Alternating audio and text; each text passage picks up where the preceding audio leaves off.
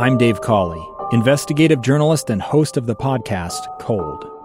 In October of 1985, a woman named Sheree Warren left work at a busy Salt Lake City office to meet her estranged husband at a downtown auto dealership. She never made it home. Sheree's car surfaced weeks later in Las Vegas. In the parking lot of a hotel casino. No one knows how it got there. Strange. It was strange. Both Sheree's estranged husband and her boyfriend raised suspicion for investigators. I kind of thought that he might have done something. But no arrests were ever made.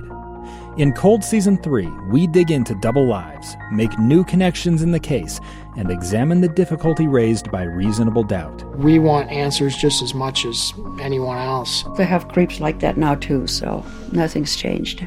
That's the new Cold Season 3, The Search for Sheree, now available anywhere you get your podcasts. Inside Sources. Inside Sources. Inside Sources. Where KSL offers Utah deeper insights on the news. Host Boyd Matheson divides rage from reason and elevates the conversation on issues crucial to our community. On KSL News Radio 102.7 FM and 1160 AM. Reaction continues to pour in after a Supreme Court draft opinion from Justice Alito that would, in effect, overturn Roe v. Wade was leaked to the press. There's been all kinds of reaction coming in, and some people are trying to look beyond that, wondering what comes next. If that actually becomes the opinion, if that becomes the ruling of the Supreme Court of the land, then what happens? One area that I think we often overlook in this whole process that is important is an expected surge of children being put up for adoption and foster care. What happens in that space? And is the United States and are the social services and foster care, are they ready for that kind of surge? How would they have to adapt and look at that? Really grateful to have Patrick Brown on the line with us today. He's a fellow at the Ethics and Public Policy Center. Patrick, thanks for joining us. Great to talk to you, Boyd. And you have a lot of focus in terms of foster care and social services. So before we get into any potential ramifications coming out of a potential Supreme Court ruling, give us just kind of the lay of the land first. What is the state of the nation when it comes to our foster care and adoption services here in the U.S.? Well, it's something that's gone through a period of not so benign neglect. For a long time, certainly in pre-Roe versus Wade, foster care was something that was really an important part of the U.S. system and how we provided as an option for moms who found themselves pregnant but unable to take care of their child. So, adoption and foster care were really essential components, and obviously the world changed in 1973. And so since then, I think both parties have kind of had an interest in not always keeping your eye on the ball when it came to making things like adoption and foster care, as pro-child and pro-family as possible. And so now, as you know, as this Dobbs case winds its way towards a conclusion, and we have the possibility of protecting unborn kids from the lethal violence of abortion, we are going to have to really put some effort into thinking about what options are there for moms who recognize that it might not be the right time in their life or their financial circumstances just don't allow them to be able to raise the kid that they're going to give birth to. So, whether we're talking about adoption and making it easier for parents who are pursuing adoption to do so, or whether we're talking about improving the system of foster care, in states across the U.S., I think that's something that politicians are going to have to really put some effort into. Yeah, and so what are some of the things that you see that are kind of the real clear steps 1, 2, and 3 in terms of how do these services have to change? Well, it's really difficult to generalize because each state runs their foster care system in different ways. And so what's right in a state like Utah may be working well, but other states like Illinois or New Jersey can be plagued with not enough foster volunteers, houses that aren't necessarily the best place for kids, and sometimes a system which makes it harder for kids to get back to their birth families when the situation is ripe. And so again, it's hard for me to say what's going to be right in any given circumstance. But it is going to be important for politicians to be working with child advocacy groups and thinking about ways that we can be, expanding the choices available to moms facing unplanned pregnancies, and making sure that when they give birth, when you carry someone in your womb for 9 months, you can't help but form, an emotional bond to that child, even if it's someone who you aren't able to care for at that moment, if there's, drugs or violence or financial stresses that prevent that. And so making sure that those moms are able to feel that connection wherever that child, that best place for that child ends up being, I think is something that is really important to stress. Yeah. Now, Patrick, I know you're following a new foster care bill. Tell us about that and how it could impact children, especially children in abusive homes. Well, in D.C. they've got this bill that I think it might make it.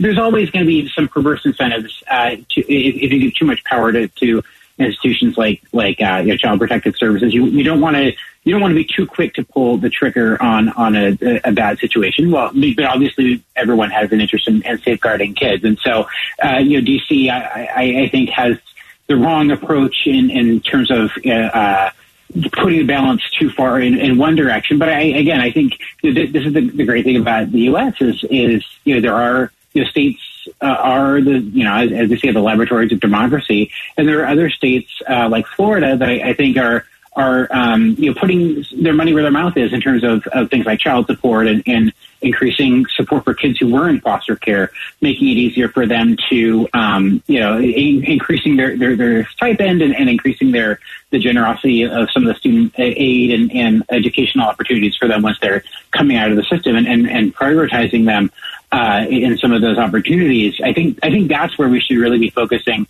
our efforts, recognizing that the kids who are in the foster care system are going to need a little more attention and not be so quick to just sort of insert the government's hand into certain circumstances. Yeah. Anything else we should be aware of or be watching for in the coming days? Obviously, we'll continue to watch how things play out at the Supreme Court. Anything else you're hearing or sensing back there that might be instructive to us as we move forward? Well, I mean, like you say, the 800-pound gorilla is what's going to happen with this week, and how that changes, if it changes the court's logic and how we expect things to be handed down. I do think that if you see Justice Alito's opinion get carried through as was written, you're going to see some creativity on the part of politicians responding to that. I think hopefully in some productive ways, recognizing that just clamping down on abortion access can't be the only answer. If you're a truly pro-life party, a truly pro-life society, you need to be providing resources for moms to reduce the demand for abortion as well, whether that's something like paid leave or child care assistance or a more generous child tax credit. I think you'll be seeing some ideas come out from some expected and some unexpected sources down the line. Yeah, and I think there's also an important conversation to have of kind of the upstream components. When a woman is placed into that situation where they have to make that decision about a life, you think of all the things that maybe could have been helpful upstream a little bit, as opposed to just waiting until we get to the fence and the edge. Is there anything else on the horizon in terms of support services or training or classes or anyway, a whole host of things that could be helpful upstream so that we, again, find ourselves in a very different place when it comes to someone who has to make that choice? Yeah, I mean, there's always ideas and different policies, and I think my bread and butter is talking about policy, and I don't want to oversell the importance of policy. These are obviously things that culture has a huge impact on as well, and so changing the culture to make sure that moms know that they have other options is going to be really important. I think one thing that policy can help with that is by making sure that moms who do find themselves in this situation feel that they have all the support in the world, right? So whether that's from social services and nonprofit organizations, creating that sort of network of resources and assistance to, or it could be the father of the child too, making sure that he has the tools he needs to stand up and provide for that new family that he has responsibility for. Again, I mentioned Florida's legislation, which was passed earlier this month, which really puts a lot of resources behind state programs trying to, get non-custodial fathers engaged in the child support system, building those relationships with the birth mom and making sure that they're there to support them both, financially, which is important, but also just as equally important emotionally and being that role model for their kids. So I think those kind of things where we're recognizing that is not all, money does play a factor in the choice to choose abortion. I think, polls show about a third of abortions, moms say that, or pregnant women say that they felt like, financial stress was a reason why they made that choice. But that leaves open a lot of other reasons that go into that. And some of those can be changed by institutions taking seriously what it would mean to make sure that women who find themselves in unexpected pregnancy situations have the tools and abilities to adapt their job, adapt their schooling, whatever stage of life they're in, to be accommodating to a new life. And I think that is a really pro-life sentiment that people should be adopting.